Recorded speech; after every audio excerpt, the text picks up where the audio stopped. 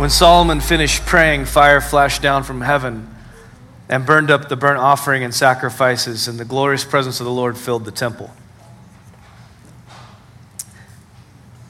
The priests could not even enter the temple of the Lord because of the glorious presence of the Lord. When all the people of Israel saw the fire coming down from the glorious presence of the Lord filling the temple, they fell face down on the ground and worshiped and praised the Lord, saying, He is so good.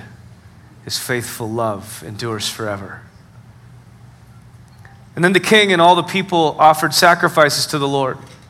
King Solomon offered a sacrifice of 22,000 oxen and 120,000 sheep. So the king and all the people dedicated the temple of God. The priests took their assigned positions, and so did the Levites who were singing. His faithful love endures forever. They accompanied the singing with music from the instruments King David had made for praising the Lord. On the other side of the Levites, the priests blew the trumpets where Israel stood. Solomon then dedicated the central area of the courtyard in front of the Lord's temple so they could present burnt offering and the fat from peace offerings there. He did this because the bronze altar he had built could not handle all the burnt offerings, grain offerings, and sacrificial fat.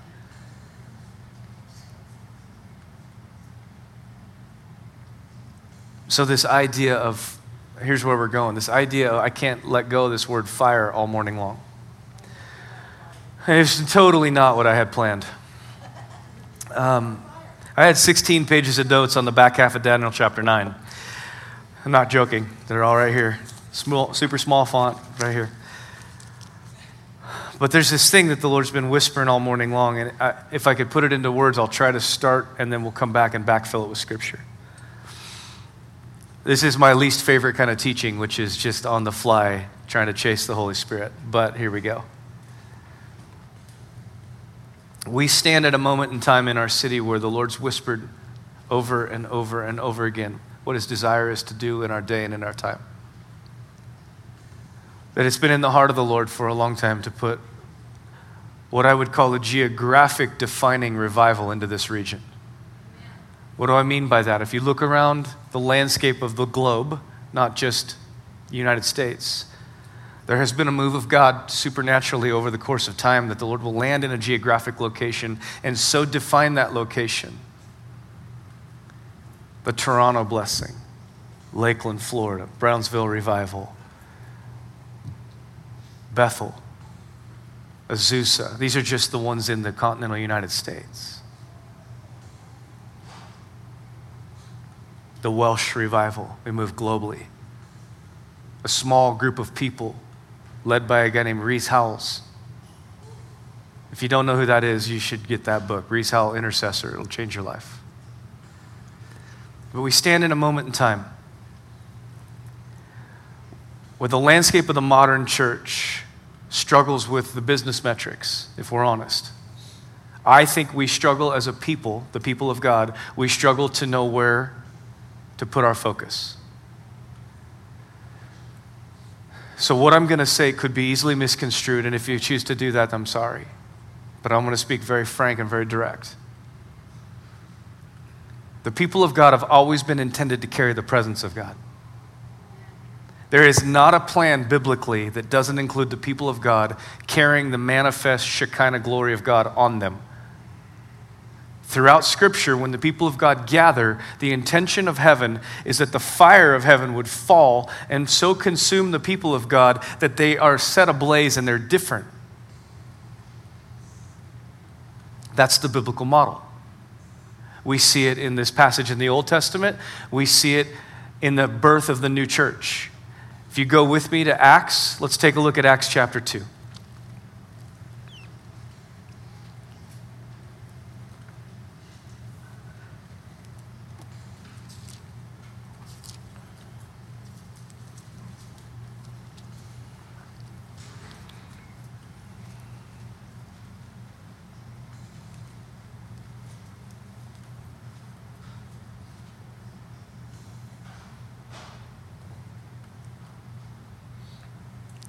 On the day of Pentecost, 7 weeks after Jesus' resurrection, the believers were meeting together in one place. Suddenly, there was a sound from heaven, like the roaring of a mighty windstorm in the skies above them.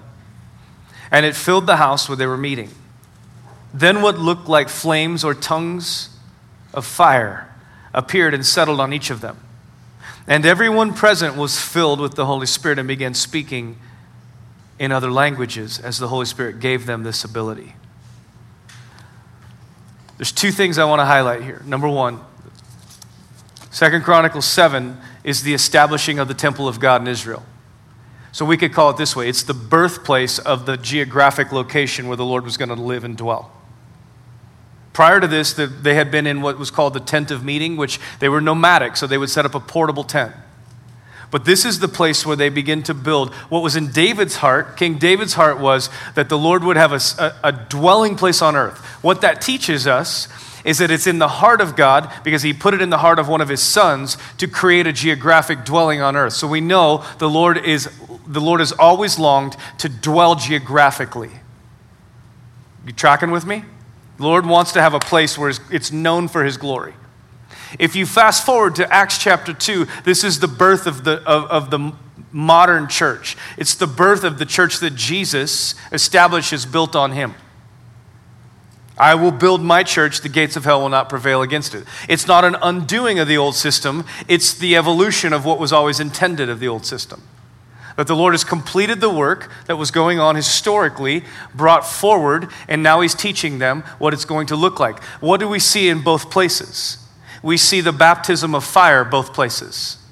In 2 Chronicles, Solomon finished building the temple. When Solomon finished praying, fire flashed down from heaven and burned up offerings and sacrifice. And the glorious presence of the Lord filled the temple. So the Lord establishes his house with fire, always. Please track with me. The New Testament, the Lord establishes this new gathering with fire. Now, it's not fire as in burning fire. Chronicles, it was physical fire consuming and sacrifice. In the New Testament, it's the baptism of the Holy Spirit. There's a consumption of the Holy Spirit. Now, go with me let's go someplace else. Let's have some fun. We're going to go to Romans 12 and Hebrews 12. And so, dear brothers and sisters, Romans 12, I plead with you to give your bodies to God. Let them be a living and holy sacrifice, the kind he will accept. How do we know when a sacrifice is accepted scripturally? It's consumed. Think about Elijah. Think about the prophets of Baal. It might be Elisha, I can't remember. Sorry, yeah, I just admitted that. You'll be okay. He builds an altar, douses it with water all night long. I had dreams about this, and I'm like, why in the world am I dreaming about this altar and fire? And I was like I'm teaching Daniel, we're teaching Daniel. I finally, third gathering, went, oh, I get it, here we go. He douses it with water, and the evidence that God was God and Baal was not. And I know I'm moving fast. You're like, I don't know what you're talking about. It's in your Bible. The evidence that God accepted his sacrifice was fire.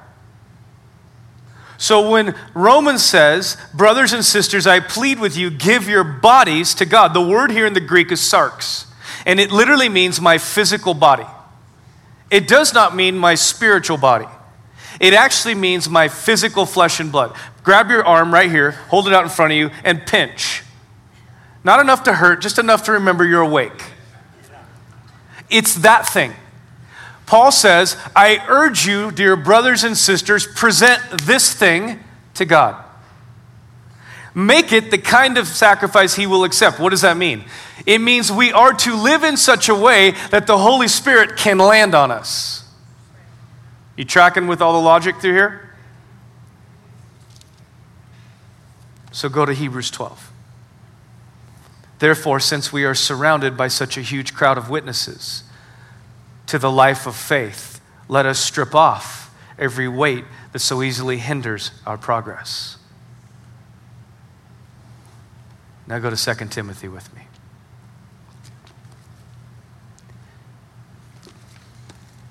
Chapter 1, verse 6. This is why I remind you, to fan into flames the spiritual gift God gave you when I laid my hands on you. The way we fan into flame the gift of God in us is by aligning our life with the Holy Spirit, by living in the fear of the Lord in such a way that the Lord has an offering he can consume. Does that make sense? It means that I strip off every weight that so easily hinders me. I set aside every sin pattern, every attitude issue. I set aside anything in my life. And I manage it into obedience to Jesus, which I say, as for me and myself, I am going to manage my private life, my personal life, my public life in such a way that the Spirit of God can consume me at all times because I'm an acceptable sacrifice. Does that make sense? We get so stuck in grace, please hear me. We want to act like it doesn't matter. It matters. The fear of the Lord is the beginning of wisdom, which means the doorway into the kingdom begins with living a life of the fear of the Lord, which means I make my life align with the text. I live what the Spirit of God says to live. If there's any attitudes in me that are contrary to God, you say, what do I mean? How many have ever had a critical spirit? You recognize a critical spirit's not from God. Yet a lot of times we'll live with it. We'll keep it. We nurse it. How many have had a bitter spirit? We understand that's not from the Lord. Scripture teaches that clearly. But yet we keep them, we nurse them. We have sin patterns in our life, things we would step into and do that we know the Lord's against. But we keep them because at the end of the day, when Jesus says, not my will but yours be done, he gives a pattern for living the kingdom, which is my will must die. And when my will dies, I'm now presented to the Lord as a living sacrifice, the kind he can consume with fire. So when I sing a song like, for the sake of the world around me, light a fire in me, set me ablaze, I must understand that what I am singing is, and what I'm asking for is I'm asking for the Lord to bring a convicting work in me in so much that I become so fed up with my own woundedness, my own sin patterns, my own attitudes, that I will lay them down and present myself to him saying, here, O Lord, have I created a place for you to catch on fire. Amen. This is what it looks like to change a city. I manage my life before the Lord with such a fervency and a fearlessness that I would say this: I have set my face on you. I want you to consume me. I want to be like the altar in 2 Chronicles. I want to be what was consumed. I want to be an offering that's acceptable to you. So Paul will say this: when I was a child, I thought like a child, but when I was an adult, I put away childish things. Church, we stand in a moment in time. The Lord has whispered and declared what he wants to do in our day and in our time. And my question is, will we be the people that will search our hearts, inspect our lives, and command ourselves to walk in the fear of the Lord? Will we be a people that will say, no longer will I put up with things that I know are contrary to the King. I am going to arrange my life in order under him. I love grace. I love the kindness of God. There is not a revival that's ever hit the world that didn't begin in the fear of the Lord. If you study the history of the move of God, it always comes upon a movement back to the fear of the Lord. This is what Solomon did. This is what Josiah did. All the way through the scriptures, leaders would challenge Nehemiah, Ezra. They would challenge the people of God to come back into alignment with the purpose and plan of God and live the scriptures. And when that happens, the fire of God begins to fall. We're not contending for good worship sets. That's childish. We're contending for a place that the glory of the Lord so dwells that the sick walk in and leave healthy. That broken marriages come in and supernaturally start to be restored and they can't figure it out because the grace of God is so strong, the authority of heaven is so evident that what is contrary to the King can't dwell in this place. That is what we are aiming towards. I set away on vacation. I've made no bones about it. I've never lied about it. I've always been open. Leading a church is not the thing that I woke up one day and said I really want to do. It's what the Lord asked me to do. And I think if the Lord asks you to clean toilets, you clean toilets. He asks you to lead a church, you lead a church. It's no big deal. Because of that, I've never approached this as like building up a sense of me in it. It's just like, all right, Lord, I'll try to be faithful. I'll try not to screw it up. I'm sitting on vacation, and the Lord said, I want you to do whatever it takes to make Vintage successful. I'm like, why? I wasn't super excited. I was like, okay. He's like, because this church matters in this city. It doesn't mean other churches don't matter. That's not what I'm saying. I'm saying we have a responsibility in this house to be a people that carry the presence of God.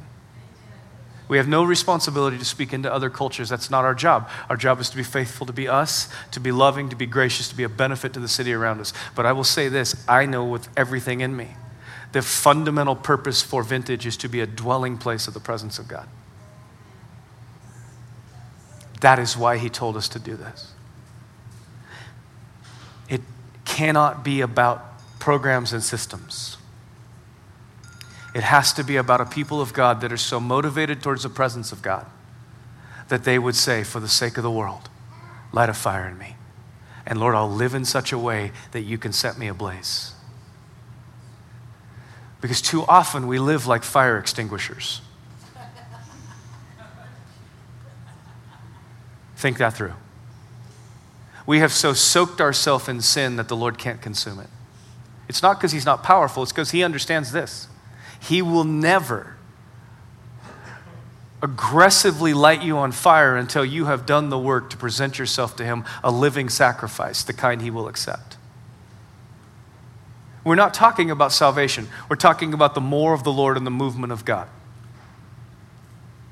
We can stay in childish things and still get to the end, and the Lord's going to be gracious because I think salvation is that secure. But for the Lord to do in our day and in our time what he intends to do, it must come upon a people who have walked so healthily with the fear of the Lord that the Lord would say, you know what, this place is tinder spiritually. All I have to do is drop a match and it's going to go vertical. Can you hear me? My heart.